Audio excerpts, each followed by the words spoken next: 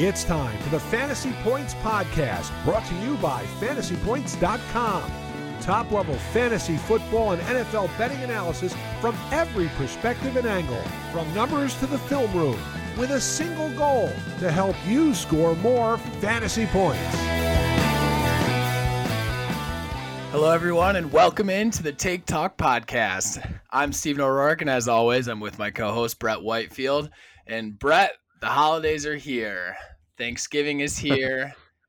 It's an exciting time. It's a stressful time for some people, but overall, it's a time for good food and hopefully good football. Yes to both. First things first, I love how we call it the holidays. It's like we treat it this time of year like there's no other holidays that exist, you know? It's like these are the holidays. Thanksgiving, right. Christmas Eve is his own holiday basically at this point. You know, and then Christmas and then New Year's. It's like these are the holidays though, you know. All those other ones, they don't really exist, but these are the holidays. So well, it's just so for like a month period, it's just so jam-packed compared to like everything else where, you know, you go a month or you go like 2 months and then there's another one and with Thanksgiving, at least in the United States, obviously Thanksgiving is is exclusive to the United States pretty much, but like, you know, Christmas is pretty universally celebrated in some way, shape, or form, along with like Hanukkah, things like that. Like there's also Kwanzaa, like all of that is in that. So like I feel like that's part of the reason why we say holiday season is true. Like, there's so many different holidays that aren't just like maybe the ones that you and I celebrate, and so like just to all encompass it. Yeah, no, that's a good point. It is crazy too, right? Because like basically starting with Thanksgiving, there's so many events that happen because you have a lot of people do Friendsgiving, and then you're doing Thanksgiving with your dad or your family, and then your wife's family, and then you have Christmas with your wife's family, Christmas with your family. But then like now that I'm having kids, I have 4 kids, so now we do like an intimate Christmas with my dad and his wife, and then we do the big family party where everyone comes, and it's like there's like 19 different events to go to in like a 30-day period. It's borderline exhausting at this point, you know? Oh yeah, I'm newly married. I have no kids. I come from both my parents' sides of the family are pretty large. My wife's mom's side of the family is pretty big. And so like we're at the point where like I got a phone call from my mom, like, all right, here's these holidays. And then her mom called, here's these holidays with these families. All of a sudden it's like if we wanted to, every weekend could be booked with having to go somewhere to some party to see some family members. Like, yes, we're not gonna let it happen, but like, nor should you. if I wanted to, I could be like, all right, family parties the rest of the month. We don't have to think about anything. We just have to show up. Yep. Real quick, I don't want to get too sidetracked either, Steve, but when did you get married again? I got married October 9th, 2021. Right in the heart of football season. Just so people know, that's like roughly week 4 of most NFL seasons.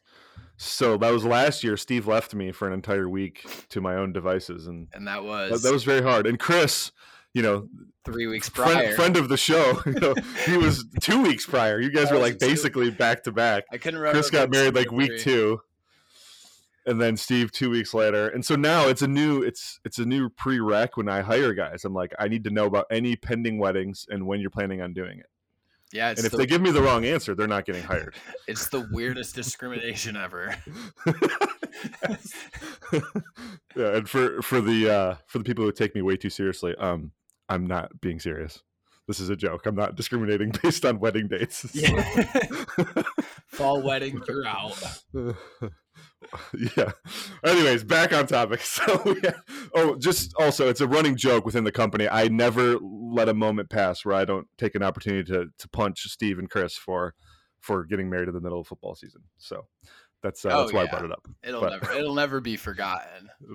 You know what? I forgot. We had a company call yesterday with the team, and I forgot to make a jab. I was planning on it and totally forgot. Let's go. So all right. That's the first company call where Chris has been off the hook. It's starting. You're forgetting. Yeah. Yes. So, man. All right. Holidays, though. Steve, I want to talk food with you a little bit. All right. And I have some interesting takes. I know you do as well, but we'll get to that in a minute. Interesting dessert-related thing. Yeah. Thanksgiving, though. I've come to the opinion in my life that Thanksgiving food is generally good, but the main entrees always suck. Because turkey is terrible and so is ham. And that's what most people cook. So I've switched it up in my life, Steve. I no longer do the turkey ham route. I go all out. I do smoked ribeye. Nice.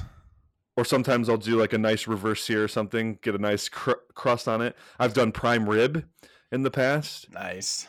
And then I also do venison. Oh, I love venison. We'll do back straps or even some type of like tenderloin or something. And it's revolutionized Thanksgiving. People are more excited for the meal than you can imagine. And I think it's, this year we're going to my dad's, and so I'm not going all out. But when we host, man, we do it big. And I think everyone needs to try this because I know people are stuck. Like turkey is so mid, right? Like turkey just has so much variance. That's what it is, and most people can't.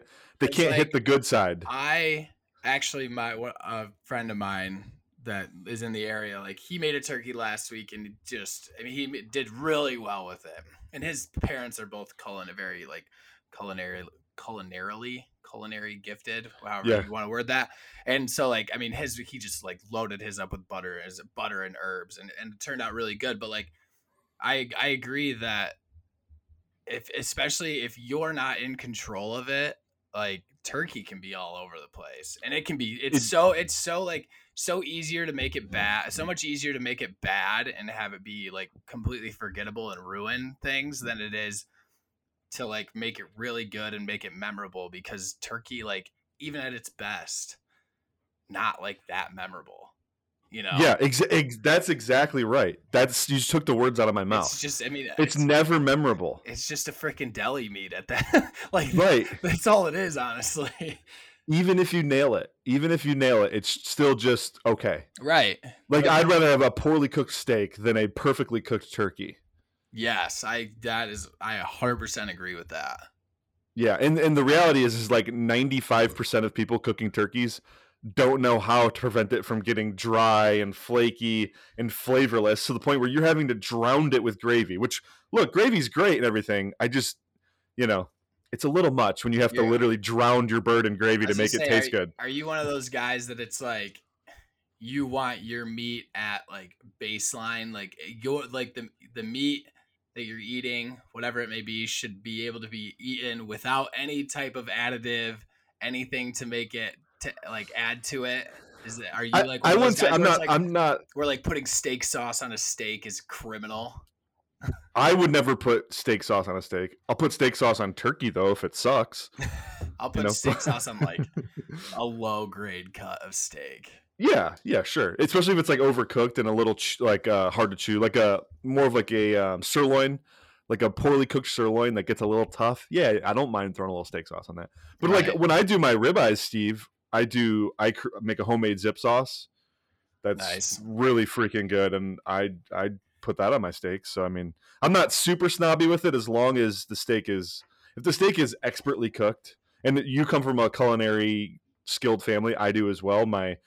Both my stepbrother and my stepsister are professional chefs at big time restaurants in the Metro Detroit area. Decent.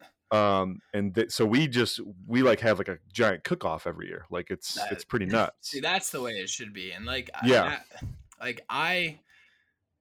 don't know, like for me, Thanksgiving food, it's like, it's good. It's fine. As I've gotten older, I've realized that like there's ways to do better and make it better than just go with your standard mashed potatoes. Like it's 100%. It's great. Like it's fun, and the amount of food is what draws me in usually.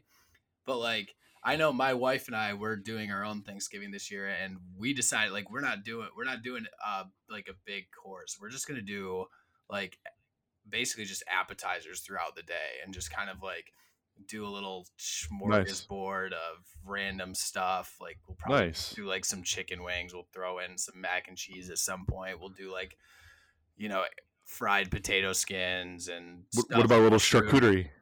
Oh, well, probably. I mean, that's my wife's wheelhouse, so I'm sure. Really? I'm sure that'll get thrown in there at some point. So when we have you guys over for dinner, you guys gotta bring the charcuterie. I'll do everything else. I'll do the dinner. Yeah, we can. I'll do the dessert, but you guys got to do the charcuterie because I'm a charcuterie lover. We just found a market in near us in Dearborn that has like. It's like an artisanal market, so like it has all the cheeses, like all the fancy cheeses and meats and everything. So like that's a full go now that she found that. We stumbled upon it a couple weeks ago, and so I'm sure that'll be.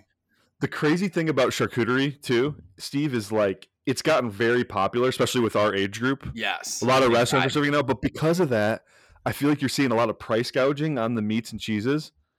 I built a charcuterie board in the summer for a pool party for like 12 adults, and I spent like $85 building this thing. Oh yeah, I believe that. And I'm like, absolutely. What? It's not even like it was delicious, but like I wanted it all for I spent $85 on this. I don't want anyone else eating my charcuterie. That's mine. On second thought, I can't make it. I have to stay home, guys. Yeah. Yes. Exactly. But it's kind of crazy. But charcuterie there will be multiple charcuterie boards at our Thanksgiving tomorrow. Because we all get together for basically it revolves around football the day.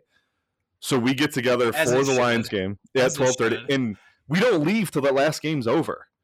It's kind of nuts, especially with 4 kids. They get a little tired and a little sleepy, a little cranky, but it's all good. We just literally watch football and eat all day. So we will do charcuterie. There will be, I think, some wings, some venison jerky for like an appetizer. Nice, I love it. And then we kind of just build the day from there. But I love your strategy of just doing like I would much rather have wings than turkey. Right. But I think a lot of the sides with Thanksgiving food are great. That's why I said, generally speaking, I think Thanksgiving food is good. And that's I agree. I enjoy I love mac and cheese, love corn, I love mashed potatoes. Not a big sweet potatoes. I'm not a stuffing guy. I'm not really either, actually. I'm not a sweet potato guy either. Really? I've tried. I just, I don't know. Well, sweet potato casserole though, with like the brown sugar and the marshmallows and all that. Like, you won't do that. I can say that I've never tried that because like sweet potatoes turn me off in general, and then B, seeing sweet potatoes with marshmallows just doesn't sit right with me. Bro, it's so good though. I can't do it. So like most of our sides will be comfort foodie. Yeah. So it's like real good like homemade mac and cheese, sweet potato casserole, some greens. We'll do a really nice greens. We'll usually do like asparagus and prosciutto dish as well, which is delicious. That's good. Do a green bean casserole, which is delicious. Yeah. I think green bean casserole is underrated. If it's done right, it can slap. Absolutely. It's another one. That's another one like Thanksgiving food. The problem with it is that there's a lot of upside, but there's a lot of downside with it too. Like there is. Like I love gravy. Big fan of gravy. And that's another food that like you can make it like if you use the turkey, you use the like the juices and things from the turkey, and you use that as a base, and then you build it up from there.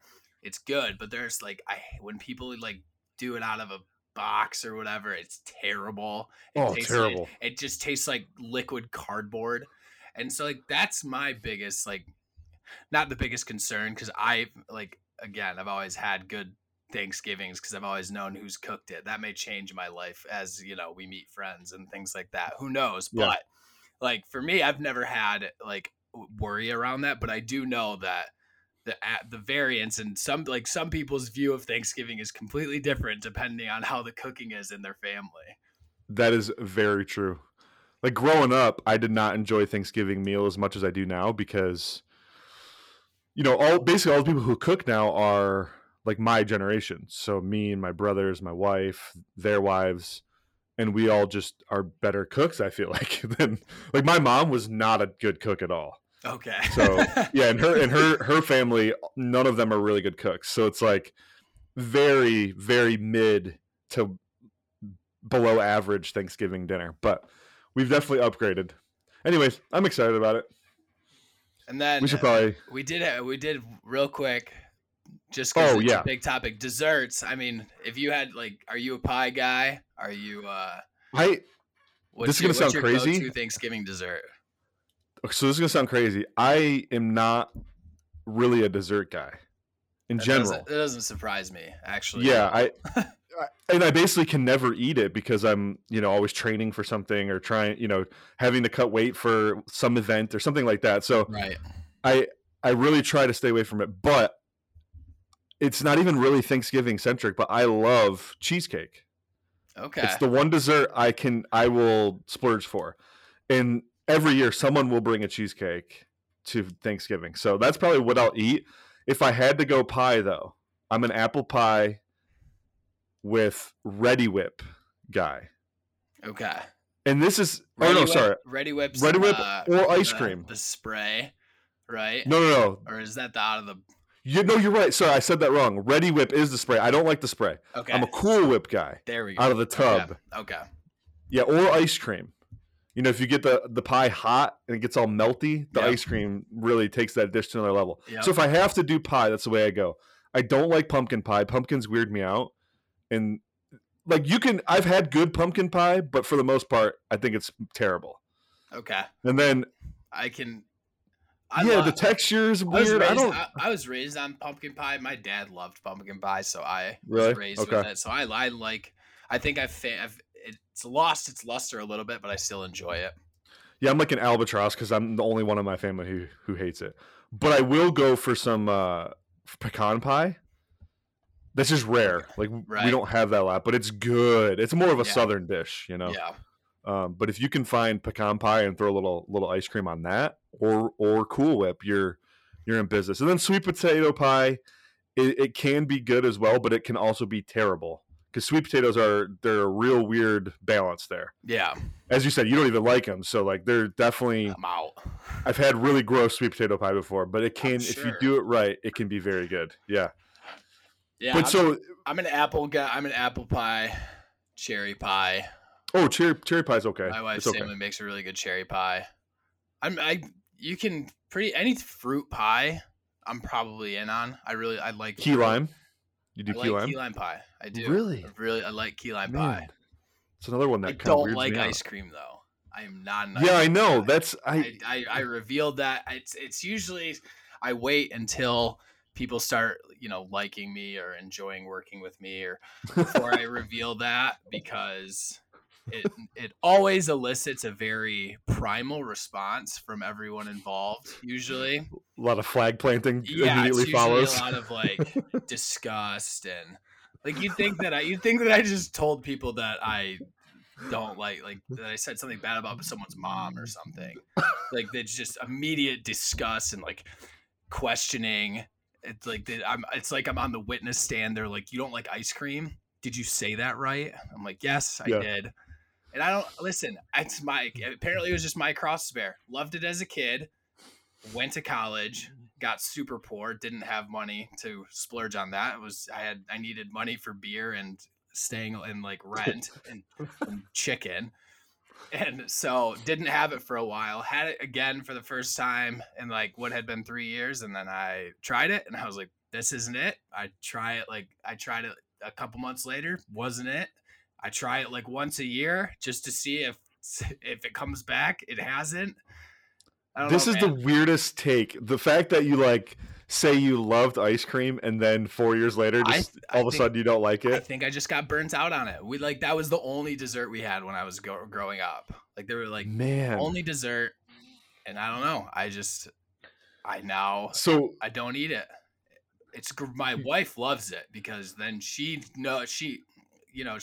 likes to have her pint of ice cream every once in a while just in the house, and she loves it because she knows that the only person that's touching it is her. So it works out for her. In the work chat yesterday, I put a poll in, and I just wanted to see,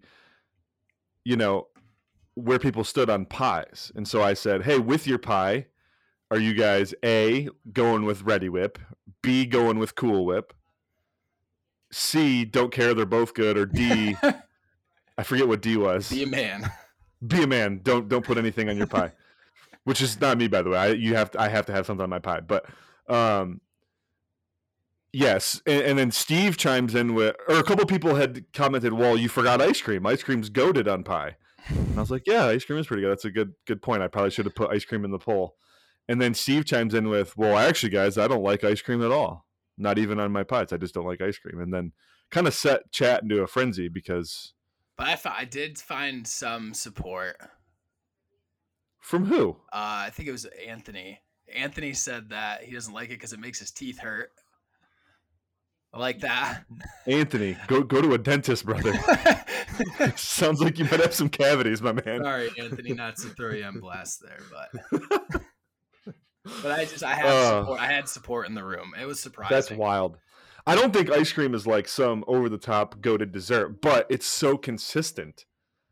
Like hot summer day, you can go to any boutique ice cream shop, and you're gonna get a delicious scoop. Listen, I don't disagree with you. I just don't like it. That doesn't make any sense to me. Have you tried like other flavors, or are you just I like do sherbet? I love sherbet. I love fruit flavored stuff. Sherbet, I'm all in. You like all fruit flavored stuff? Pretty much. So do you like sour beers? Like sours? I do. I do too, actually. Like if I'm going for candy, it's usually Skittles, Sour Patch Kids, somewhere. Oh, same. So Sweet Tarts, Smarties. Yeah. Oh yeah. I raid my kids' Halloween bags of all the Smarties. They're just so good. And then I barter for the Sour Patch Kids usually. But man, smart.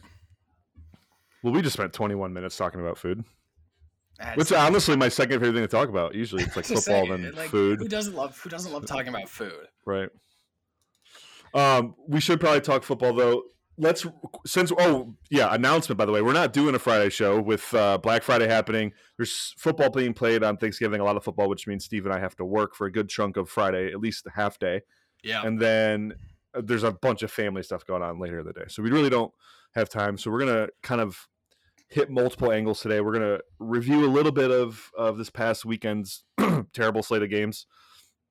And then we're going to get into previewing we'll talk about the Thanksgiving slate, which is pretty tremendous, actually. Best in recent memory. So, yeah. But week 11, Steve, let's talk about that. What a train wreck of games. It was a stinker. I mean, we said it, but it was less than stellar. I don't know if my eyeballs can handle that again. I just ugh. It just was ugly football all the way around. Outside, like Chicago, Atlanta was fun, and that was it. Actually, that's a perfect game to start because this is I told you I had a subcategory I wanted to talk about. Yes, it came from that game. Okay, all right. The Atlanta Falcons hosted the Chicago Bears and they won 27-24. In that game, Cordero Patterson rips off a 103-yard kick return for a touchdown, his 9th of his career, setting the NFL record for kick returns for a touchdown. And I made the statement in our company chat that I think Cordero Patterson is a Hall of Famer because of how good at kick returns he is. And people don't realize how good he is. He is by far the best of all time. Would you agree with that? Yes, kick returns, yes. So I made a quick top 5 list for you, Steve, and I just want to show the listeners how much better Patterson is than the other guys on that list. You have Josh Cribbs. Yep. Leon Washington. Okay. Mel Gray. That one. Okay. Dante Hall. You're not gonna put Devin Hester in there? He was not really good at kick returns. He's better at punt returns. Okay. I mean, how many did he have? He had like what? 2 or 3. Was it only that many? Okay. I think All so. Right, that's fair. I think so. Yeah. Okay. So, and then I didn't include those guys from like the 30s and 40s who have some weird numbers, but like I didn't include them because it's the 30s and 40s. But the thing that makes Cordero Patterson's kick return career so significantly better than everybody else's is he did it exclusively in an era where they were trying to get rid of the kick return. And people don't realize this. Yes. Among the other guys on this list, Cordero Patterson has by far the least amount of kick returns. And he also has the most kick return touchdowns. Yeah. For example, Dante Hall had 426 career kick returns and he scored on 6 of them. Patterson had 264 and scored on 9 of them. Like almost half as many. It's actually absurd. Half as many returns and double the amount of touchdowns. It's pretty nuts. So also his career average is 29.6. Dante Hall's is 23.8. I'm using Dante Hall because he's typically the guy everyone says is the best, other than Patterson. Yeah. Or Cribbs. Dante Hall's career average is 23.8. 6 yards per return less than Patterson. Wow. Which is nuts. In an era where they have made it difficult to return kicks. You just don't get opportunities, but when you do, the ball got moved up, so the defense is basically on you like flies on poo. Right, because for it to be the coverage team, because usually for it to be a returnable ball, generally it's when like a kicker is putting the ball in like more air underneath it. It's more of a pop kick instead of or they're trying to put it like right on the goal line or just inside the goal line to make you have to make that choice instead of a drive.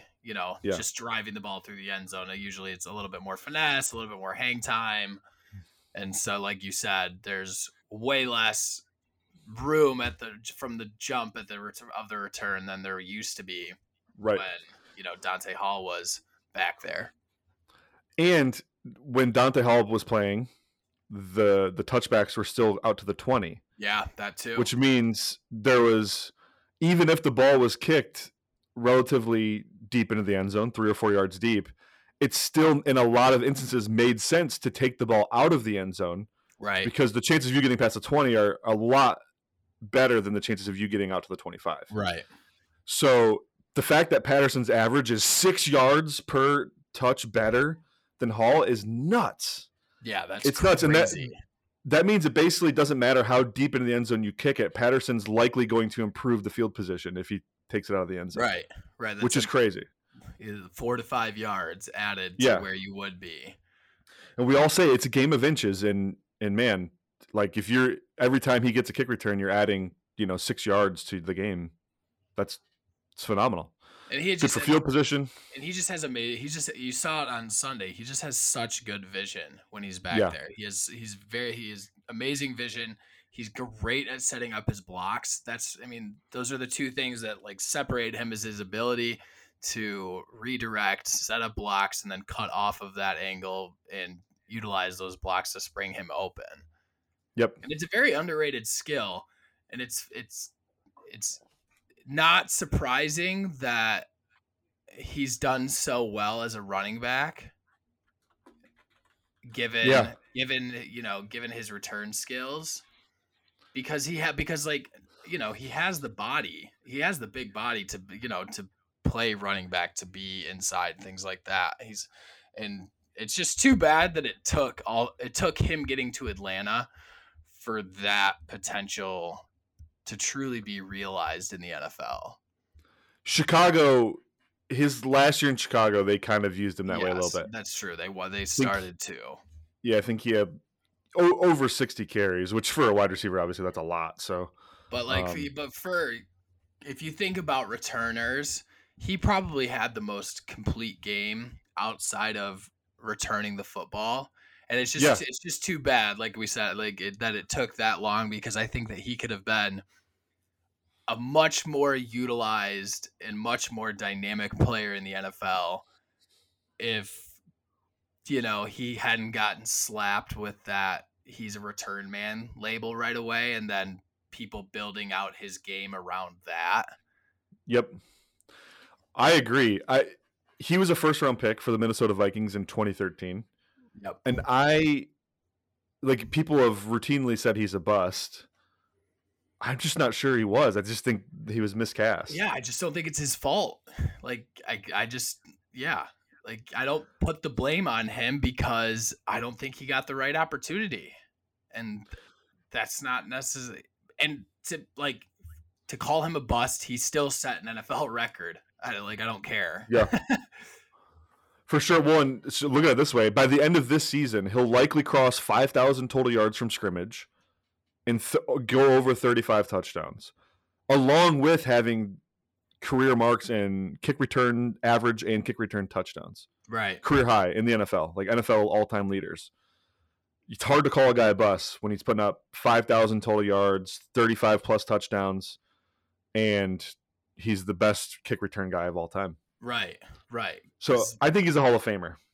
That said, I agree. I think that he is the best at one skill, and regardless of it, it's still a skill that is integral to the game. And because of that, I think he deserves to be recognized in the Hall of Fame, because if you're the best at anything in the NFL, yep.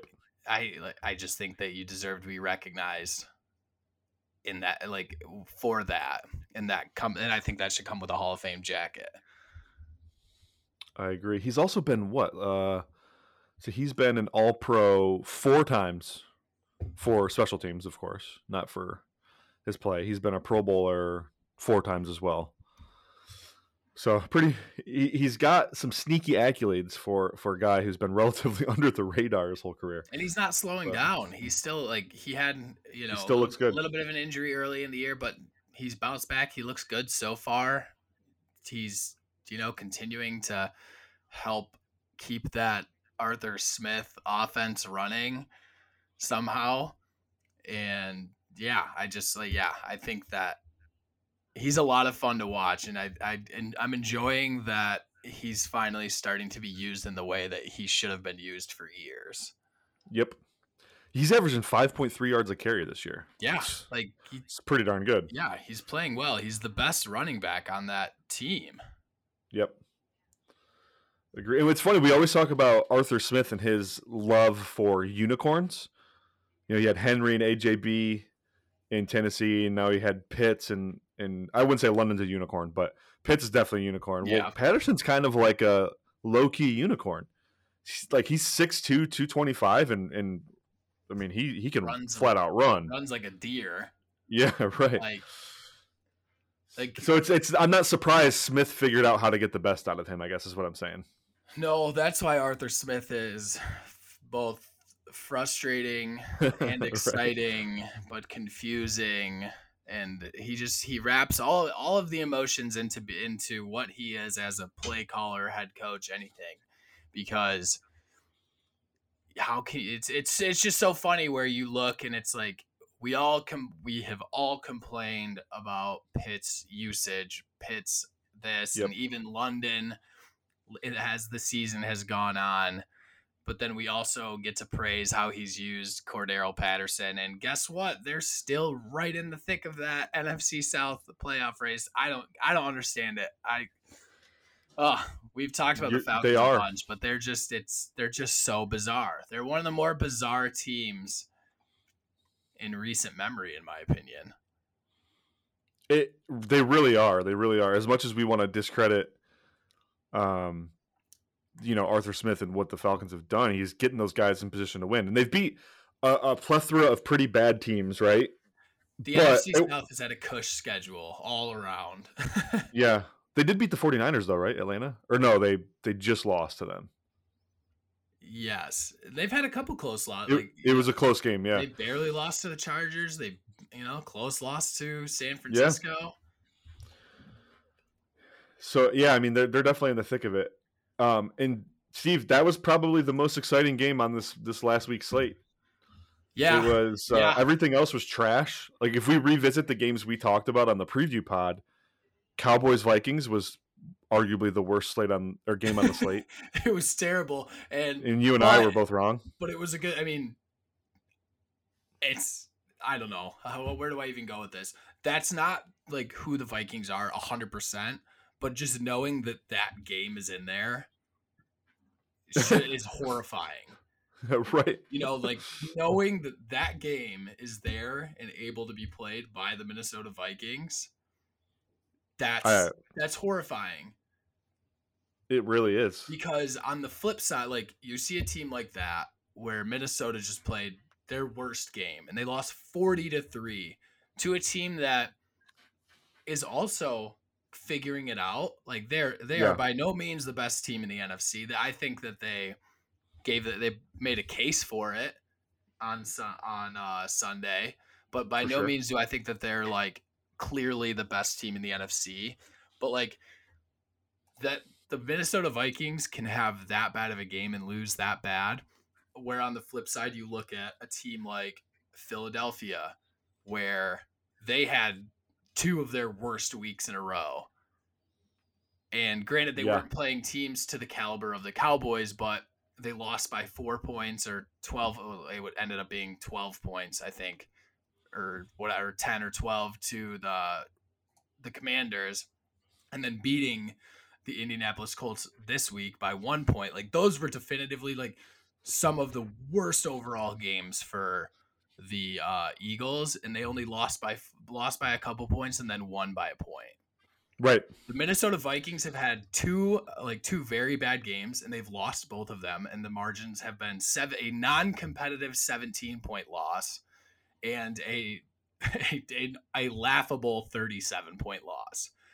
So that's just like, it's just something to keep an eye on going into the latter part of the year and going into the playoffs. Is just know it, like you cannot feel solid about the Minnesota Vikings in any game anymore. I feel like, especially any game against a good opponent.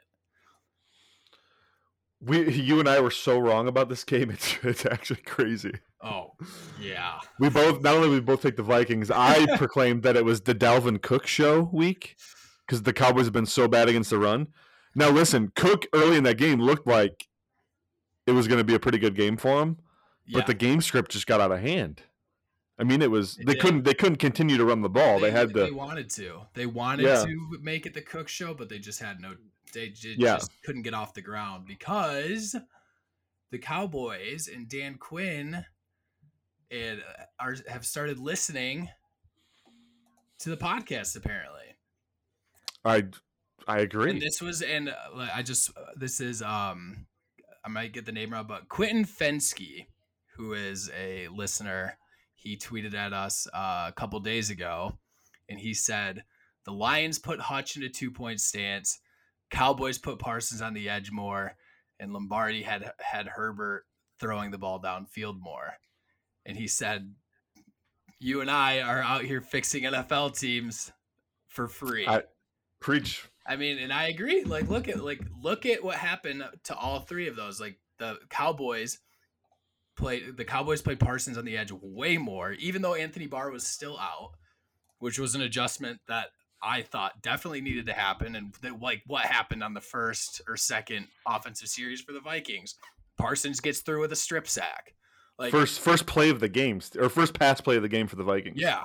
Like, I mean, talk about it being justified right away for you if you're Dan Quinn, for like why, like that should immediately remove why ever putting him off the ball, except for a gadget blitz or maybe your 3rd and long, kind of like a NASCAR package, something like that. But I think any question about where Parsons should be lining up is out the door. It's on the edge because he's definitively one of the most impactful defensive players in the NFL when he's lined up at the edge. Yeah, what's crazy too is that play was beautifully designed as it, like, I don't know if you remember that play specifically, but they put 6 guys in the line of scrimmage. Yep. And then they kind of do like this really weird zone back out with like, it almost looks like a safety rotation. And it's basically like we call it 3-seam. It ends up having a lot of man qualities, but there's a few zone droppers in there too. Sure. It just totally bugged Kirk out. He's like, he had no idea what he was looking at. The way they set it up with their pre-snap alignment and then what they showed post-snap, it just totally freaked him out. He tries to roll out of the pocket and Parsons chases him down, knocks the ball loose. It was a beautiful way to start the game. I'm pretty big on the Cowboys now coming out of this game. I do think they might be an Amari Cooper short, ironically, of competing for a Super Bowl. Mean, but it's so true. I mean, if you put Cooper on this team right now, how freaking good are the Cowboys? I mean, you're basically 2xing Michael Gallup at that point, right? Yeah. So you'd be doubling what Michael Gallup is. And Michael Gallup's decent, but hey, he's coming off an injury. And even at his peak, he is not what Amari Cooper is. If you add that to the offense, geez, they would just completely different skill sets too. Like Gallup is a go up and get it guy. He's more of a contested catch, back shoulder, possession type receiver guy. Yeah. Where Cooper is a true separator. Like even more so that like Lamb's an okay separator. He's more of an after the catch, scheme it up kind of guy. I want to get him on those deep overs and those drag routes. Maybe a slot wheel here and there to get him a downfield look. But Cooper is a true separator. You can ISO him, let him go one-on-one with a corner. He's going to win a lot of those matchups. He's going to move the chains. He's going to be valuable in the red zone.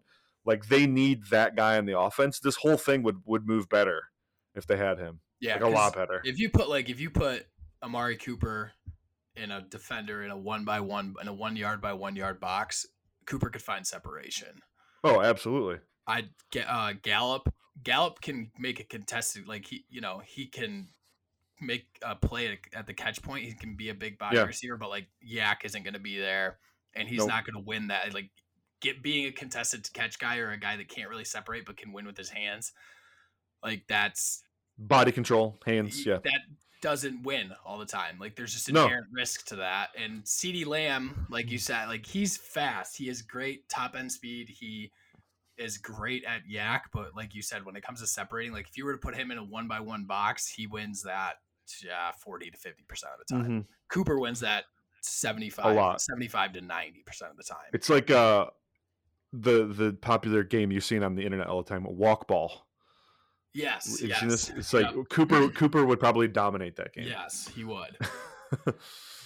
And I mean the thing with the Cowboys that does give me pause, and I think everybody's talked ad nauseum about it, but it's gonna continue to reign true, is like why do they keep insisting on Ezekiel Elliott? Yeah, I mean I should say we know why. It's because it's coming from ownership and justification of a contract that they gave, and all of at this point, if Jerry Jones were to come out and say something against Zeke, that would require him to. It's almost like a cult. It'd require him to also admit that he had been wrong for the previous 5 years. So it's much easier. It's much easier to just push forward with what you're saying than it is to do some soul searching and really grapple with the fact that you were just wrong for 5 years. Steve, how like when Zeke got those 2 freebie touchdowns this week, how right do you think Jerry felt? Oh, he's probably, oh yeah, I knew it. Zeke's back. 2 walk-in touchdowns, baby. He looked at Steven and everybody else in the owner's box, and he's like, that's why we pay that man. That's why we gave him that contract. Even though Pollard did the dirty work the entire day. Even though like the first touchdown is just the offensive line swing, like just completely bulldozing Minnesota's defensive line into the end zone, where honestly, like Brett, I could have scored on that play. Oh, I know. I know. Like they had that, but they had the defensive line on the left side of the offense, on the left side, in a 1 yard deep in the end zone. It was a cakewalk. Yep. Yeah, Pollard looks awesome. Now listen, Dan Quinn, if you are listening to this week's podcast, please hand the headphones to McCarthy or whoever's calling plays there, Kellen Moore, whoever it is, don't care. Try putting those 2 guys on the field together once in a while, at least more than you do. Like I'd like to see less Zeke in general, but if you're going to have him on the field, at least put Pollard out there too once in a while. Throw him in the slot. Because let's face it, Noah Brown, he's performed well considering what they've asked him to do this year, but he's not a dude. No. So maybe roll some 2 tight end, or 2 running back looks out there with, instead of trotting out a slot receiver and Brown, maybe you put out Pollard there. Put him in motion, get him on those jet actions, and see how the defense responds. I promise you'll probably get some really good free plays out of that. Zeke right now, like he averaged 2.8 yards per carry this past game. The yards per carry is not always indicative of a running back being successful, but that's pretty bad, Steve. Yeah, when it's that bad, it says something. Yeah. You have to draw something. And just, but like before we move on, Dak Prescott's looked really good. He's continued to improve. I mean, I obviously we all knew the Cooper Rush starting was a joke, or at least most people knew. But Dak Prescott's looked really good, and I think that he elevates that offense in a way that they've needed, and they don't see with him out. I mean, we forget that it wasn't just a couple years ago that this offense was just hanging 40 on teams week after week for a little bit. Like, this offense has super high potential, and Dak Prescott is very good. He's very good at throwing the football. He can use his legs when he hasn't done it so far this year, but he has the ability to use his legs when he wants to, and that's why I'm comfortable saying that Dallas is probably right now. I would put them as my second favorite in the NFC to make it to the Super Bowl. I really Eagles still number one for you? Yes. Yeah, me too. And that is again, it's like I said with the Vikings. For the Eagles, it's just that I've seen probably their worst games, and their worst games still got them a win or almost got them a win. Yeah. And that, I enjoy that. And I think that has credence going into the playoffs, knowing that your floor is that high, and the odds that we see, 4 fumbles in a game again are not that high. So yeah. I mean, for me, I think the Vikings peaked too early. I think they played their best football already. And so what I look for when I'm trying to figure out who's going to come out of a conference or even have a deeper run than people expect, I'm looking for the team peaking at the right time. I think the 49ers are going to be in that mix. Yep. I think Dallas is going to be in that mix. I think the Eagles, they may have also peaked too early, but I think they can still get it back. Because they haven't done anything yet that says, "Ew, that's gross." And their schedule's True. easy enough that they can you can tinker with it. You can tinker with it, and you can figure some things out. Yeah. The dark horse for me is Tampa Bay. Yeah. I think they still can. They haven't played their best football yet, and if they find a way to start peaking here towards the end of the year, I think they could be sneaky scary. We'll see though. They've been bad enough to be very concerned. So yeah, obviously they're 5-5 for a reason. So the NFC's up in the air, and yep. San Francisco, like you said, I think that they're a team to watch. But yeah, I think I really like that roster. I like the staff outside of Shanahan. I just think they're going to be held back by Jimmy. Is what I worry about. I mean, they added Christian McCaffrey. Other than that, we've seen this. We've seen this exact iteration of this team before. Just their corners are a little bit different. They're a little bit worse. Their corners are a little bit worse. They added McCaffrey. Ayuk has emerged. They have some different weapons on offense, but we've seen this before. Yep. And until I don't know, unless we see Jimmy G go on a run of a few games in a row, there's no reason to believe that it won't come down to, can they play a good enough game where they don't have to rely on Jimmy G? Yeah. That is the nice thing about having them in contention, is we all know what they are, and we all know what they're trying to do, and we all know their deficiencies. For sure. All right. The other game we talked about was the Lions at the New York Giants. And they went into East Rutherford, New Jersey, and they won 31-18. I proclaimed on this year podcast that they would win that game. It was a convincing win. It was a convincing win. I personally bet both the spread and their money line to win the game. Nice. And that paid well for me. The main takeaway I had going into that game, and I said these exact words, Steve, was if the Lions don't have the blueprint for stopping read option by now, then they're doomed anyways. And they had already seen Jalen Hurts. They'd already seen Geno Smith. They'd already seen even Carson Wentz. They were doing some read option stuff with him. They had already seen Justin Fields, who's probably the most difficult guy they played with the read option this year. Definitively. And they had the reps. They had the in-game reps of how to stop read option. Daniel Jones is not Justin Fields. He's a pretty athletic dude. I'll give him that. But he's not Justin Fields. So I kind of had this feeling, I just knew that the Lions defense would show up and they would box that run game in. And that's exactly what they did. Early in the game, it looked like the read option was going to be bad for them. I think Jones got loose on one. But when I went through and tallied all of the run concepts they ran with read option tag, the Lions basically gave up 3 yards a carry on those plays in sum total. Not only that, they held Barkley to 1.5 yards a carry. They took away the two things the Giants want to do, and it was a bloodbath. And the read option, you don't have to defend it perfectly all the time, but they made it one-dimensional. Yeah. And when you make it one-dimensional, the offense can't keep going to it because it's just like the upside of it isn't there anymore. Aleem McNeil won this game for the Detroit Lions. He did. He did. I legitimately best game of his career. I legitimately for sure. am comfortable saying that he single-handedly is the reason that defense gave up the amount of points they gave, the reason that they shut down Barkley. I mean, he had a game that we've seen from maybe that we can see from maybe 2 or 3 interior defensive linemen in the NFL. Chris Jones, Aaron Donald, Dexter Lawrence actually had a couple of those games this year. Dexter Lawrence was my third. There's someone else I'm forgetting. Quinnen Williams is emerging as a guy like that this year.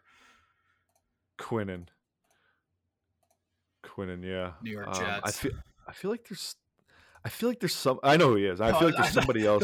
You're saying that, but either way, he had 10 pressures. He had a sack. I mean, the guy was on another level on Sunday, and I hope that I don't know if this is just he had the matchup and he had studied game film and he had Lemieux just read the whole entire game. I'm not entirely sure, but if that's a potential development on that defensive line, I think that this week is I know we've said I keep saying this in my head of no, this week is what is the true test for the Detroit Lions. But I do believe that if the Lions stay competitive and or beat the Bills, it's a different conversation. And I mean, it seems like it just took this team a little bit of time for the youth to gel and people to get the concepts down and really fully come together. I think it just took some time because they were young and people got impatient with the Lions. And I get it. Don't trust me. If there's 2 people that get it, it's you and I that it's okay. Listen, it's understandable to get impatient with them because we've seen the story that was developing time and time again in our time as being around or being Lions fans. Listen, this 3-game win streak they're on, Steve, it hasn't looked much different than some of the other games. No. I know we've said it before, but 4 of their 6 losses combined for a total of 14 points. That's Steve, that's less than 4 points a game. They're losing on average. Most of the games they're losing by a field goal. Yeah. Or less. That's so I think some of it is guys are gelling. The scheme is taking off a little bit, especially on defense. Defensively, they're playing a lot better than they were pre-bye week. They were getting shredded. Yes. And then also, they've had some breaks go their way. They're actually forcing turnovers rather than being the team that turns the ball over. Those things matter, and they're winning. Which that's what I was gonna say is the big thing. A big thing is if you just dive into their their defensive passing statistics. Weeks 1 through 8. They were teams were completing 69% of their passes, 7.5 yards, 8.4 yards per attempt, and I said this last week, the Detroit Lions were forcing turnover-worthy throws on 8.2%, but they only had 2 interceptions through the first 8 weeks. Let's go to weeks 9 through 11. Now, teams are only completing 58% of their passes. Holy crap! Yards per attempt has gone down to 7.5, and they forced 6 interceptions in the last 3 weeks, and that's on 7.5% turnover worthy throws. So those turnover worthy throws are starting to turn into turnovers. Which is huge. And that changes. So it's just regression, really. regression to the mean. Yeah. they've been in the top third at forcing turnover worthy throws all season. Top third of the NFL all season. It's just that's crazy. It wasn't until these last 3 weeks that they started converting those into actual turnovers. And winning the turnover game is what completely changes the complexion of games in the NFL. Yeah. All right, so I got a crazy way to take this conversation. All right. I don't want to linger on this topic too much because I do want to get into the Thanksgiving slate because I think it's juicy. Oh, so but good. We do have I know for sure we have a few Lions fans that listen. And even if you're not a Lions fan, I have a challenge to just football fans in general. Winning changes expectations, right? Yes. We've seen the Lions go on a 3-game win streak. They've looked pretty good. Not perfect, but pretty good. First 3-game win streak since 2017, which is... Yeah, Matt Patricia never had one. Matt Patricia also never won back-to-back road games either. In fact, Jim Caldwell only won back-to-back road games, I think, twice in his 4 years here. So it's been a long time since we've had a coach be able to do what Dan Campbell just did. Yeah. Anyways, my challenge to you guys is winning changes expectations. And with where the Lions are trending and where the Bills are currently trending, as a fan of you need to expect the Lions to win this game. I've heard a lot of national pundits too say this, but we just need the Lions to compete to prove it's real. No. The Lions need to go win this game. The moment is right now. The time is now. They've played well. The Bills are kind of on the heels. Josh Allen's played like crap for 4 weeks. He's got the torn UCL. There's some down low stuff about the elbow that maybe, it's more serious than we think. Like the Bills had the giant snowstorm. Their travel arrangements have been garbage all week. They're going to be poorly rested. Yeah. Short week, have to fly right back to Detroit. Then they did end up going home for some reason. Yes, they did. I don't understand why, but it's like you have them on the heel, like on the ropes. Hit the knockout punch. Win your 4th in a row. Go beat the Bills. The expectations have changed now for this team. It's time to do it. I don't want to hear we just want them to, compete, not get blown out. No. Go win. Go win. This is a blood in the water game. Yes. This is a game that should epitomize and really be the official stamp that the culture is here of what Dan Campbell is putting into play.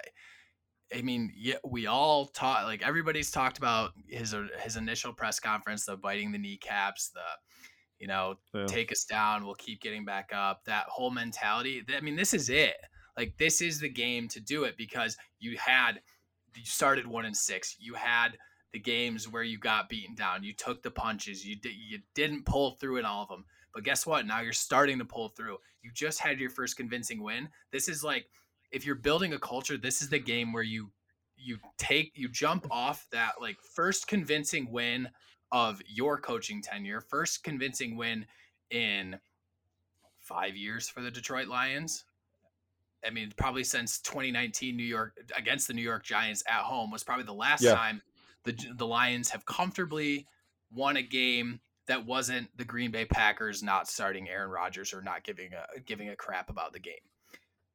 And so you're here now, put your stamp on it, go out and win. You're getting healthier. That injury report does not look as long as it does. They could be out their top 4 guards, which is a little bit concerning. Jonah's going to play, right? Jonah Jackson entered concussion protocol yesterday. So he did yesterday? So he's out then. Probably he's out. So we could be without the Lions could be without their top 4 guards, which is concern, but it doesn't matter. You still are getting healthier in other. It hasn't mattered. It hasn't mattered, and you're still getting healthier in other places. Yeah. And if there's one spot they're deep, it's that offensive line. So I'm not too worried about that. But put a stamp on it.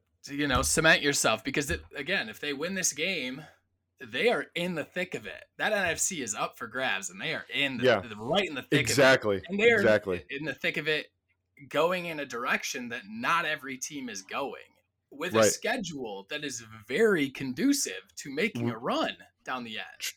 Brother, we haven't even got into that because that is a great point. But Steve, so did you watch Hard Knocks? You did, right? Yes. Yeah.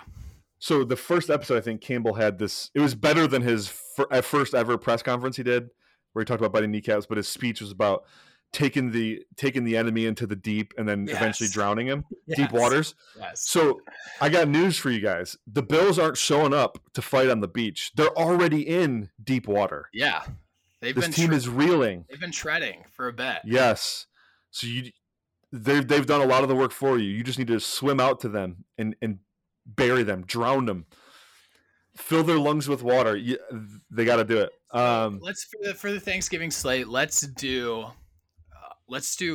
for each team the three keys to winning. I think that like just for all 6 teams, what does each team need to do to win their respective game? Like for first game of the day, 12, I think it's 12:30 kickoff. Yeah. 12:30 kickoff. Buffalo Bills travel to Detroit for the second week in a row to face off against the Detroit Lions. Let's start with, since we're on the topic, let's start with the Detroit Lions. Yeah. What are the 3 things that they need to do to win this game? So one, they obviously have to keep Josh Allen in check. Now, mostly with his legs. I've mentioned he's played pretty poorly the last 4 weeks, which is true. That doesn't mean he can't snap out of it in an instance. So do not give him any room. You're going to have to use the same game plan you've been using with whether it was Justin Fields or Daniel Jones or Jalen Hurts. We've gone through the list 100 times. They've seen these guys play. Now, Allen isn't necessarily a juke you out in the open field kind of guy, but he is a lower the shoulder and run your ass over kind of guy. Absolutely. So, you got to contain him, especially with his legs. Got to contain the legs. Discipline in rushing the passer, discipline pass rush lanes. Don't get cute. Don't give him an opening. If he's able to break the pocket and buy himself time, that's when good things happen for him and where bad things happen for the defenses he's playing. That's number 1. Number 2, the Lions got to keep Jared Goff clean. The Bills' defense is hard to move the ball on as is. The Bills' pass rush can be very good. If the pass rush starts getting home, that offense is going to have a very long day. Keep Goff clean.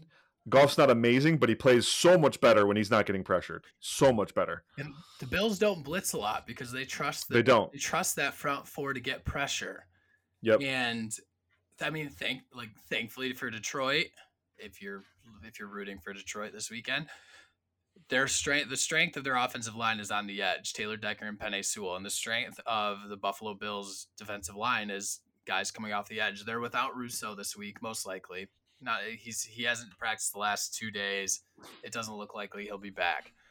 But you still have to go up against Von Miller. You still have Boogie Basham in there. They've got a good stable of outside rushers, and they'll keep the pedal to the metal. But the Lions have 2 guys that can go toe to toe with those guys. It's true.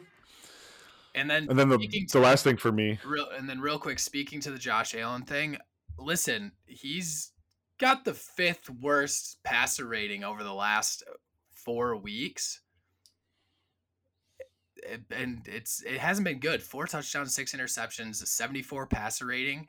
Honestly, where he's been most effective is with his legs. He has 12 scrambles for 159 yards in the last 4 weeks. Exactly, because he realizes it's off with the passing. It's not all the way there. He's 60.5% completion percentage over the past 4 weeks. It's been tough sledding for him. The names that are around him are Zach Wilson, Kenny Pickett, Davis Mills, and Taylor Heineke. Oh my God, that's brutal. Those are the names that are around him if you sort by passer rating over the last 4 weeks. It hasn't been good. Again, blood is in the water for the Lions. Yeah. All right. Third key. Third thing is just they cannot afford to turn the ball over. The Lions, that is. The Lions cannot afford to turn. Honestly, both teams can't afford to turn it over. So I'll say that's a key for both teams. Yeah, it's a key for yeah. It is, but it more so is with the Lions because they're not a talented enough team to get many mulligans. Right. Right. And, there's a lot of high-powered offenses that can overcome turnovers. I don't think the Lions are there yet. They've had glimpses of it this season, but they're not there yet. And the Bills will take advantage of turnovers. They will score points off them. So Yes. it's very important to not give the Bills layups in this game. Because, like, there is a talent discrepancy. The Bills are a much more talented team than Detroit. Like, everyone's comfortable saying that. That's why the line, when it opened, was 10, And minus 10 and for it's the sitting Bills. at -9 right now. Yeah, so it's moved a little, but not enough. No. So the Bills are a more talented team. You can't give them layups. So while there is blood in the water, you still have to play disciplined football and take care of yourself. And that's the Bills' pass defense is very good. It was probably the best pass defense last year, and they're playing well this year so far. I don't think it's been up to last year's standards. They have been without Micah Hyde. Tre'Davious White hasn't come back. They've had some injuries on the back end. Poyer missed some time. Poyer missed some time. He's back, but they've had some injuries here and there. But still, they force. They're tied for the league. They're the league in interception so far this year. They've only given up 6.8 yards per attempt over the course of this season. They've only given up an 80.4 passer rating. Like, this team is predicated on giving their offense a ton of opportunities because of how good their defense is. And that, like you said, that's where Detroit is going to have to be smart, is take your chances when it's there. But if it's not, take what's given to you. Don't force the ball in there. Don't try and be a hero. Just don't make the dumb mistake that they want you to make to flip the game. For sure. For the Bills, Steve, I mentioned the turnovers, but the first thing they think they have to do, and I would do it right away, even with the elbow issue, is I would test Detroit's deep pass coverage. You really didn't see the Giants do it. I mean, when you look at the stats from the Giants-Detroit game, it looks like it favors the Giants in a lot of statistical categories, like total yards, time of possession. But a lot of that was garbage time. The Lions kind of sunk into this deep, soft zone the whole second half. And Daniel Jones had like 120 yards in the fourth quarter when it meant absolutely nothing. Yeah. So they didn't really try to take advantage, because Detroit's been bad giving up big plays this year. They've given up a ton of big plays. So if I'm Buffalo, I'm coming out and I am trying to put them in a deficit right away. Because if you take the game script away from Detroit, that makes things a lot harder for them, because they're not going to complete go balls. They really do rely on that run game to keep the chains moving. If you give them a negative game script, it dramatically affects what they're able to do, in my opinion. So I would come out throwing deep right away. I'd look for Gabe Davis. I try to get Gabe Davis on a double move. I try to hit Stephon Diggs. Okuda's going to miss this game, Steve. So, like, they don't have their number one shutdown corner. I would exploit the heck out of that. Yeah, I would go for it. I would, so much so that I'm okay with a couple punts early in the game to try to hit these balls. Like, if you end up, throwing incompletions, like, I want to put Detroit in a deficit immediately, and I want to make them doubt their ability to cover on the back end. Yeah, because when you've seen that doubt creep in, that's when the seams come apart for the Lions. Like, that coverage unit, they stop trusting each other. They start playing hero ball. They start taking chances they shouldn't take, and they start busting stuff. I would for sure make it an emphasis to be aggressive if I'm Buffalo. Yep. Just go after it. I think that's their big key to win. I also think it is keeping Josh Allen clean in the pocket. The Buffalo Bills have not had the best offensive line this year. I mean, that's just what it comes down to. It hasn't been great. They've started decent. It's kind of progressively gotten worse and worse. Right. They're bottom 10 in QB pressure rate in the NFL. They give up pressure on 32% of their snaps, and blitz QB pressure on blitz rate is about 35%. So they do pretty well against the blitz. But overall, I think the key, a big key to the game, is keeping Josh Allen clean, because that's where Detroit has won the last couple weeks, is by getting pressure and making the quarterback uncomfortable and, just putting the quarterback in conflict. That's what has really vaulted them to playing well these last couple weeks, is they didn't let Rodgers or Fields or Jones get comfortable at any point in the game. Yeah. And you just see it as the game progresses. If you keep the pressure on, they start to get a little bit of happy feet. Fields and Jones and Allen, they all will move around a lot. Allen will, it seems like in the last couple of weeks, he's definitely quicker to take off, which I think benefits, I mean, it could benefit the Bills a little bit just because of how not great the Lions have been against scrambling quarterbacks on non-designed quarterback runs. The Lions have gotten gashed over the course of the season. I think they've given up the most yards on scrambles in the NFL, and I think they give up like the highest or second highest yards per scramble against them.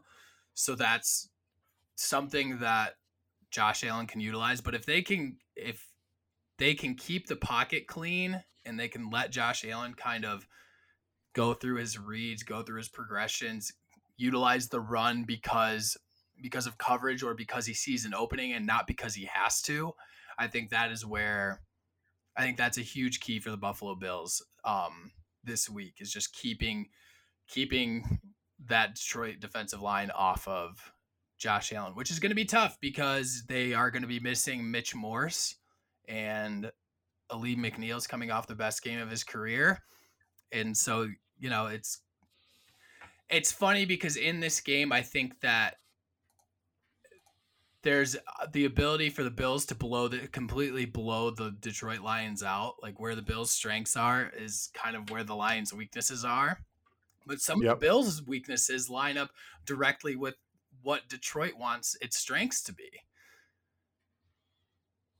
That's true. So overall, it's fun for everybody because this is the first year in a while where I think people are actually interested in watching a Detroit Lions Thanksgiving game. It doesn't feel like a punishment that's handed down from the NFL onto us NFL fans of like, oh God, we have to watch the Lions on Thanksgiving. Like, what a bummer. I'll just plan my nap. Like, this is actually an interesting game between two very interesting teams. Yep. Man, it's going to be a tough watch because like I'm going to be on the edge of my seat the whole game. There hasn't been a Thanksgiving Day game I've cared about in a while. No. I remember the last one I cared about was when Detroit played Houston 2 years ago. And I only cared about that game because I wanted Houston to absolutely annihilate them so Patricia could get fired. And that's exactly what happened. So, but man. Oh, we should move on. New England, Minnesota. If you had to pick a winner, Buffalo or Detroit. I'm gonna go Detroit. I'm riding the hot hand here. I'm gonna go Buffalo. Yeah, I figured you would. I'm gonna go. I can't confidently pick Detroit now and I hope they win, obviously as a fan, but as an impartial evaluator, I can't pick against the Bills because I think that Josh Allen is going to rush for 100 yards on scrambles. And I just think that their offense is going to be too multiple and they're just going to wear down that secondary. I think that secondary is young and I think Josh Allen will capitalize on a couple mistakes. Yep. I don't feel good about it. But I'm just going to ride the hot hand. I think there's enough, even like from an unbiased standpoint, there's enough things that have favored Detroit coming into this game that I just think they're going to pull it off. Yeah, I will say that I think Detroit covers the spread easily. Okay. I already got a ticket at -10. Nice. Like right when it dropped. So I'm not going to bet the money line, full disclosure. I do think Detroit wins. I'm not that confident. So yeah, I'm comfortable with my -10 and yeah, I don't think it's homerism at all to think that the Lions have a very real chance to win this game. Well, apparently Vegas thinks I'm an idiot. So well, and who knows? They could be proven right, and the Buffalo Bills could win by 17 points. Yeah, but it'll be either way. It has excitement. You're excited to watch the first game the first game that shows on Thanksgiving. You're not just waiting for the Dallas game or the game that comes later. It's exciting that like right away, it's a game that is going to be loud. It's going to be fun to watch, and it has two teams that are going to be at least in some sort of conversation going forward the rest of the year. Hopefully, I mean the Lions could easily fade away, but the Bills for sure. I think that this is a good time for them to get things turned around and start to push forward into the playoffs. Agreed. Next, all right, let's do New York let's see. Giants Yeah, Giants Cowboys. at the I Dallas mixed Cowboys. 4:30, second game.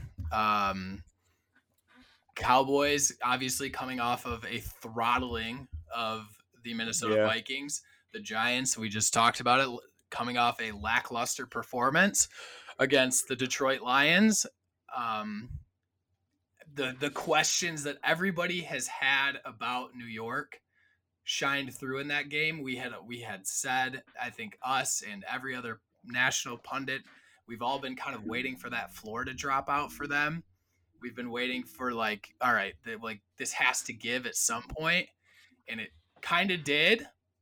I think that it was more the Detroit Lions beating the Giants than it was the Giants beating themselves. Yeah. Which I think is a good thing for the Giants, in my opinion. But what are the 3 keys for the Giants to win this game against the Cowboys? I don't really know, man. I don't like. I kind of think this is going to be a continuation of Vikings Cowboys. Oh, you think it's just going to roll right into? It's probably going to. You can't expect any game to be that ugly, right? But I do think the Cowboys probably win this, relatively easy. I just think they match up so well. Like the Giants want to establish that run game with Barkley. They want to put you in conflict with Daniel Jones and the read option stuff and some design QB runs as well. But Dallas is so talented up front. I just don't see that really working. I see Micah Parsons just being a monster in this game. DeMarcus Lawrence. I don't know. I don't really see a way the Giants get moving on offense to make this a game. Like if Detroit can shut them down, then Dallas should be able to legitimately minimize what they do very effectively. I think that there's really only one key to this game, and it's Daniel Jones bouncing back. For the Giants to win, what we saw from Daniel Jones was a little bit of the Daniel Jones that we had seen in years prior. Turning the ball over a little bit more, like that throw where he was intercepted by Aiden Hutchinson was not a smart throw. And those are the throws he had been avoiding all year. Like he was one of the least turnover prone quarterbacks in the NFL this year.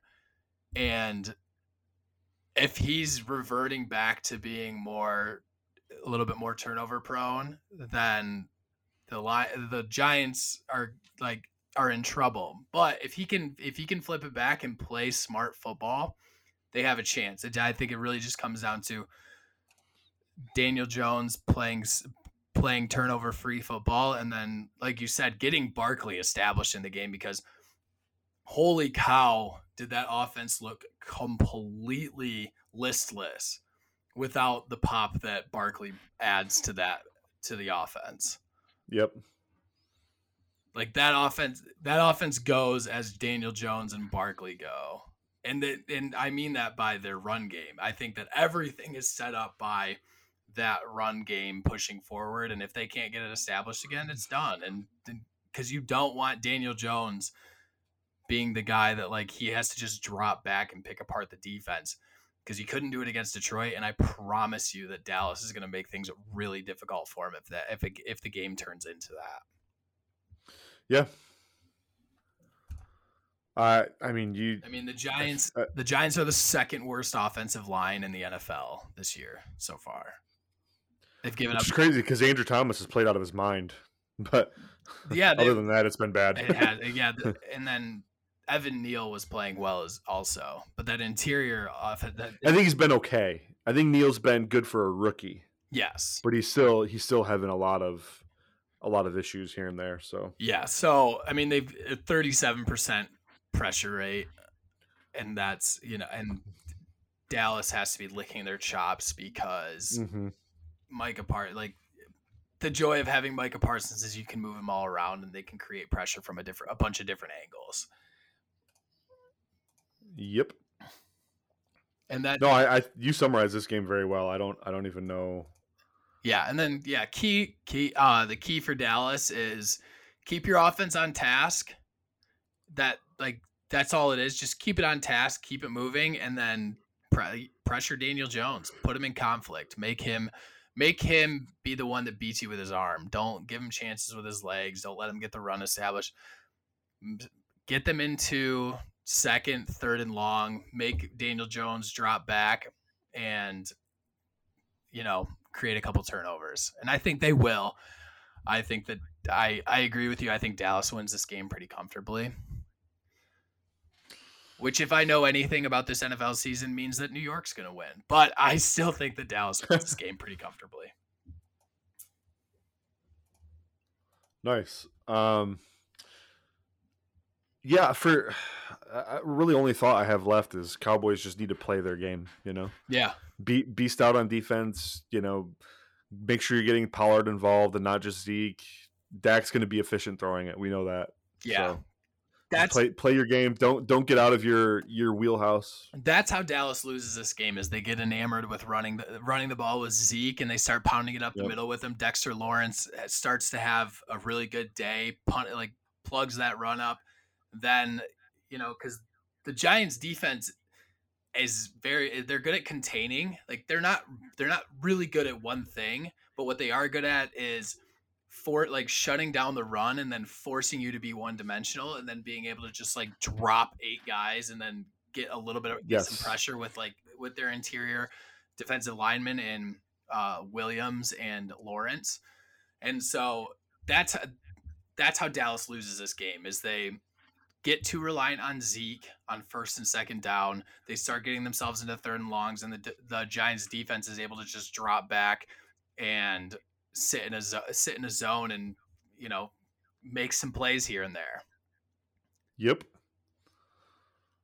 But I think that fully agree. Tony Pollard has emerged enough that they hopefully won't fall into that trend too much of just pounding Zeke into the middle. I traded him in 2 dynasty leagues recently, before Zeke's injury, and it just looks terrible for me now. I kind of gave up hope that they would ever go to him as the main guy, and now he's been tearing it up. It's crazy. Tearing it up. Heavy quotations around that, in my opinion, because he's putting up good fantasy points, but if you're watching the games, there's no way you come away with Ezekiel Elliott is tearing up defenses. No, Tony Pollard. Oh, Tony Pollard. Yeah. Oh, I thought you said Elliott. Yeah, Tony Pollard. Oh my goodness. Complete game breaker. Since week 7, actually. I traded him in 2 leagues in week 5. Since week 7, basically since I traded him, he is number 2 in total fantasy points. Yep. And he is number 1 in average per game. Gotta love it. By a lot, so. Yeah. It's hilarious. George Costanza once again. Happens to the best of us. Yeah, happens to the best of us. All right. The nightcap of the Thanksgiving day when everyone's really sleepy and tired from all the good food and carb overload that they've had is New England being hosted by the Minnesota Vikings. This game's fascinating to me. I agree. It's fun. It's just a fun matchup in a weird way. Yeah. Because what is New England? Very, very good defensive football team. With their defense has been nothing short of amazing this year. Yeah, at every step of the way. I love watching their defense. The way that Bill Belichick deploys Duggar and Phillips and Judon and Bentley, they're just so long and they move fast and they're fun to watch. I really think that this is everything. This is everything that Bill Belichick has wanted in the defense the last couple of years, and I think he's finally getting the full form of what he's wanted since Brady left. Yeah. It's just their offense, man. Bro, their defense, though, Steve, they've given up 20 or less points in 7 of 10 games. Yeah. And recently it's been even crazier, 17-3-3. I mean, they shut out the Detroit Lions, who they did. Were literally the best offensive team in the league when they did it. They've scored 30 points 5 times this year. It's not a fluke anymore. They're one of the top 7 to 9 offenses in the NFL, and the Patriots completely blanked them. It wasn't even close. They embarrassed the Lions. The Lions were coming off of a 45-point loss. Yes. And then the Patriots blanked them. That's insane. Again, Belichick he's a defensive mastermind. Yes. So I mean, over the entire season, New England is giving up 55.7% completion percentage, 6.6 yards per attempt. They have 11 interceptions, minus 4.5% completion percentage over expectation. They just shut teams down. They just have Belichick just has a system. He uses it. He has his players in there. And I think, like I said, these are some of the best players he's had in there, non-corner guys. Some of the best safeties he's had since young Patrick Chung, and having young McCourty in there. Duggar is the full evolution of a Belichick safety. Which we totally knew was going to happen when they drafted him, right? I mean, it not the most obvious thing in the world when you saw his athletic profile and his size, and you just knew right away that Belichick was going to turn him into a very viable, very productive player. And sure enough, he started to emerge last year, but I think that this year has really been his coming out party fully. Jack Jones, dude, the rookie corner has been outrageously good. So good. They're suffocating. They're just a suffocating defense. They play about 50-50 man zone, and they're good at both. And I mean, Matthew Judon has been an absolute terror this year. He's getting to the quarterback almost every game. He's getting to the quarterback at least once, and he's looked just unstoppable off the edge at times. It's just a really good, really sound defense. And these are the defenses that can beat Kirk Cousins. They are, and they just got Zach Wilson benched. Breaking news. Zach Wilson has been benched by the New York Jets. Which isn't surprising. You had to know that it was going to be the New England Patriots that were going to break him completely. Yeah. Well, especially when you have multiple receivers now that have thrown fits in that locker room. Yeah. It started with Elijah Moore and then Garrett Wilson. Yeah. I mean, you had to know something was amiss there. But yeah, the Patriots were the ones that finally broke him. He has been benched. Does that mean Flacco's the starter? I think it's up in the air between Flacco and Mike White. Dang. I don't think that there's been a decision made either way. But the Patriots on the flip side looked just as bad as the Jets on offense on Sunday. They are not coming into this game flying high or anything. They're coming to this game, limping in a way on offense. Mac Jones has been next level bad this year. And yes, he has. It's partly because of him, but I think it's also partly because of the rocket scientist behind the plays is not helping him in any way. I would for sure say that has more to do with it than anything else, but it's just I mean, he's completed 68% of his passes so far this year, but he has only 4 touchdowns to 7 interceptions. His turnover-worthy throw rate is at 5% this year. It's been tough sledding for him. I mean, what's his highlight throw rate been? His or wild throw, sorry. 3.6%. So just was that middle of the pack? Yeah, right. It's probably lower middle. Okay. Yeah.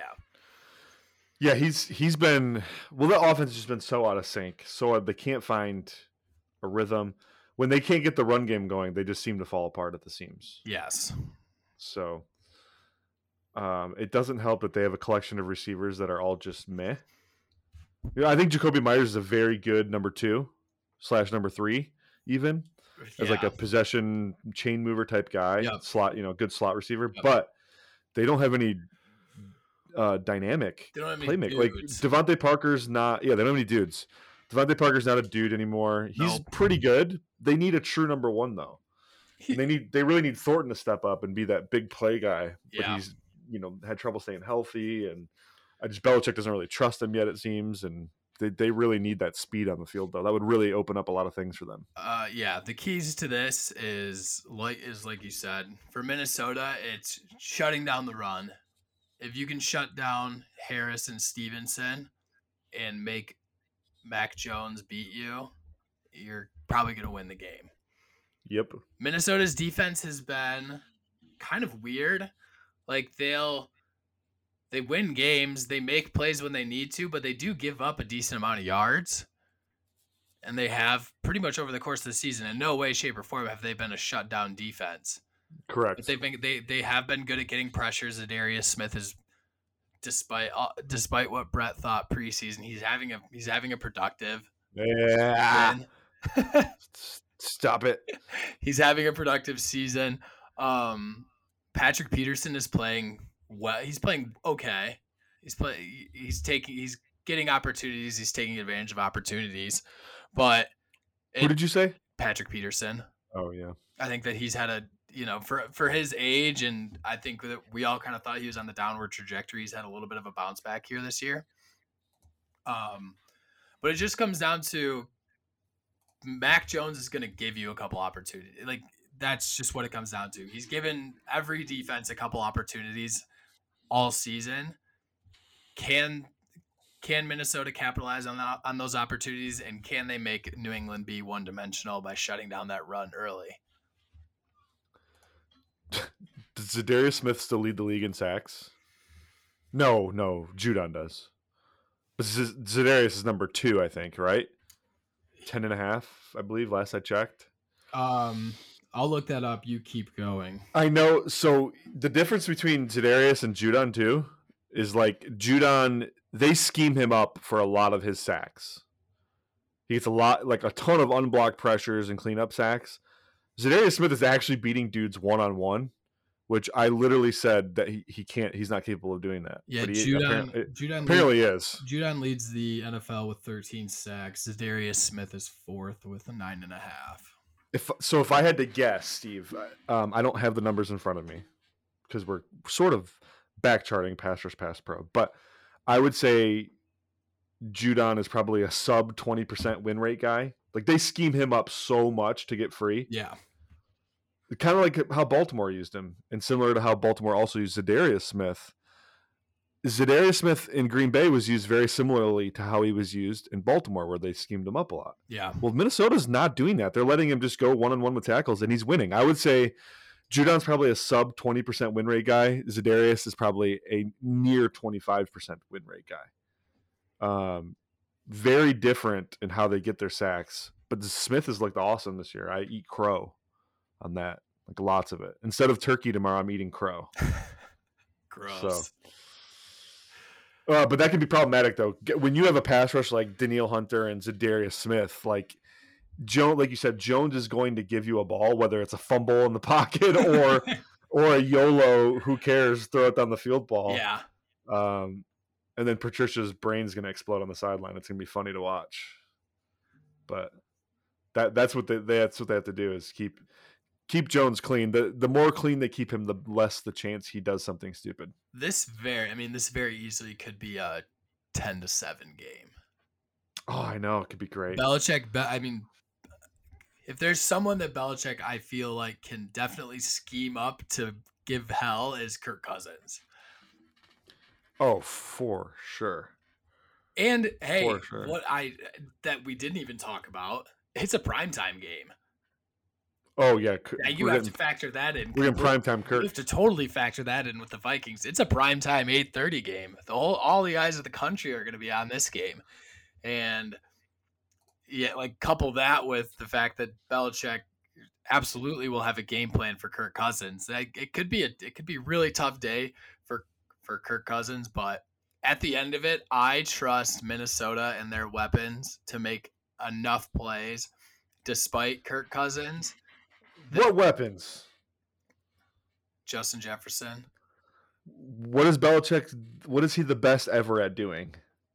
I mean, he's the best at taking away number one receivers. He'll take away Jefferson. But I think Jefferson. But I think you're going to count on. He'll have one game-breaking play, I think, and that'll be the difference. Because the Patriots are going to get no break. The Patriots are going to get none of those plays. That's fair. There's a real chance that the Patriots could finish under. Well, I don't know. The Minnesota defense isn't that good, but they could finish under 200 yards of offense because the Patriots defense or offense has just gotten worse. It just keeps getting worse. It's been hilarious watching Minnesota pepper TJ Hawkinson the football for like little to no result. It's like they are really trying to get their value out of it. He's averaging like less than 7 yards a catch on Minnesota on like insane volume. I went back like 25 targets. I went back and started rewatching that Minnesota Dallas game, and then boom, first red zone possession, 2 targets in a row to TJ Hawkinson, both of which should have been caught. One of which was in the end zone. The other was a yard outside the end zone, and both of them went right through his hands. It was a little bit. It wasn't perfect. It wasn't tight coverage. He had a step on him, and it just went right through his hands. TJ, no way. Are they doing this to just figure out right here, right now? Are we re-signing him? And or what? Like, I don't get their total reliance on trying to push him the ball. I don't either, man. It truly has been hilarious. I'm not saying that to be funny. It's been actually funny watching Kirk target him. Like, he had 4 more targets than Justin Jefferson did in the Dallas game. Yeah.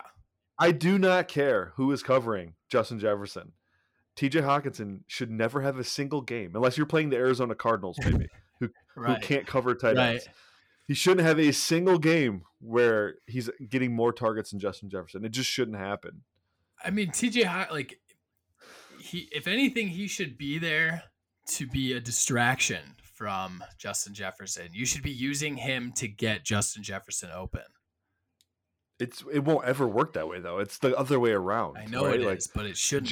Jefferson will pull coverage away from everybody else, which is that's what makes Hawkinson's lack of production on insane volume more funny. Yeah, it's not like they're committing any resources to stopping him. He basically just stops himself. Oh, hot. But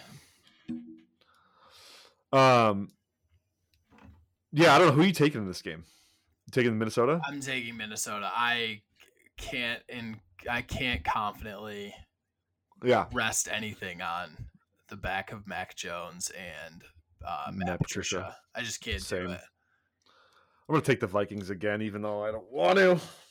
But although it would be nice to see Patricia get just throttled, just destroyed. Yeah, give me I'd love to see the Patriots put up 3 points again. 4 turnovers. Yeah, just nothing work. Yeah, I do think it's going to be a defensive battle. I think it's going to be kind of a slog. I think it'll be fun because I think that there will be turnovers. I think that it'll be kind of an exciting defensive battle. It'll almost probably be comical at points. Yep. But I still think that Minnesota probably pulls this out in like a 14-10, 14-7, 17. They did I don't think either team scores over 20 points in this game. Grody. Watch it be an absolute barn burner now. I know, right? Watch Mac Jones throw for 5 touchdowns. Well, that'd be funny. It'd be fitting because, again, there's just nothing about this season makes sense. There's just so much randomness this year. It's fun, but it makes for predicting things impossible. Yep. All right, Steve. Well, we've got to wrap this. You know, we've done what we set out to do. We've had a very good discussion about food. We came, we saw, we conquered. Yes. So, but we are, since it is the gratitude season, we are very thankful for all the listeners and all the support we've got as we've endeavored into this podcast journey. So thank you all so much. Enjoy your holiday this week. Eat some good food, watch some good football. And we'll be with you guys next week. You know, we're going to take Friday off, but we'll be with you guys next week. So enjoy, and everyone stay safe as you're commuting to your family parties as well. I am Brett Whitefield, your host. This is Stephen O'Rourke, my co-host, and we are out. Thanks for tuning in to this edition of the Fantasy Points Podcast. Remember to subscribe, rate, and review on your favorite platform. And come join the roster at fantasypoints.com.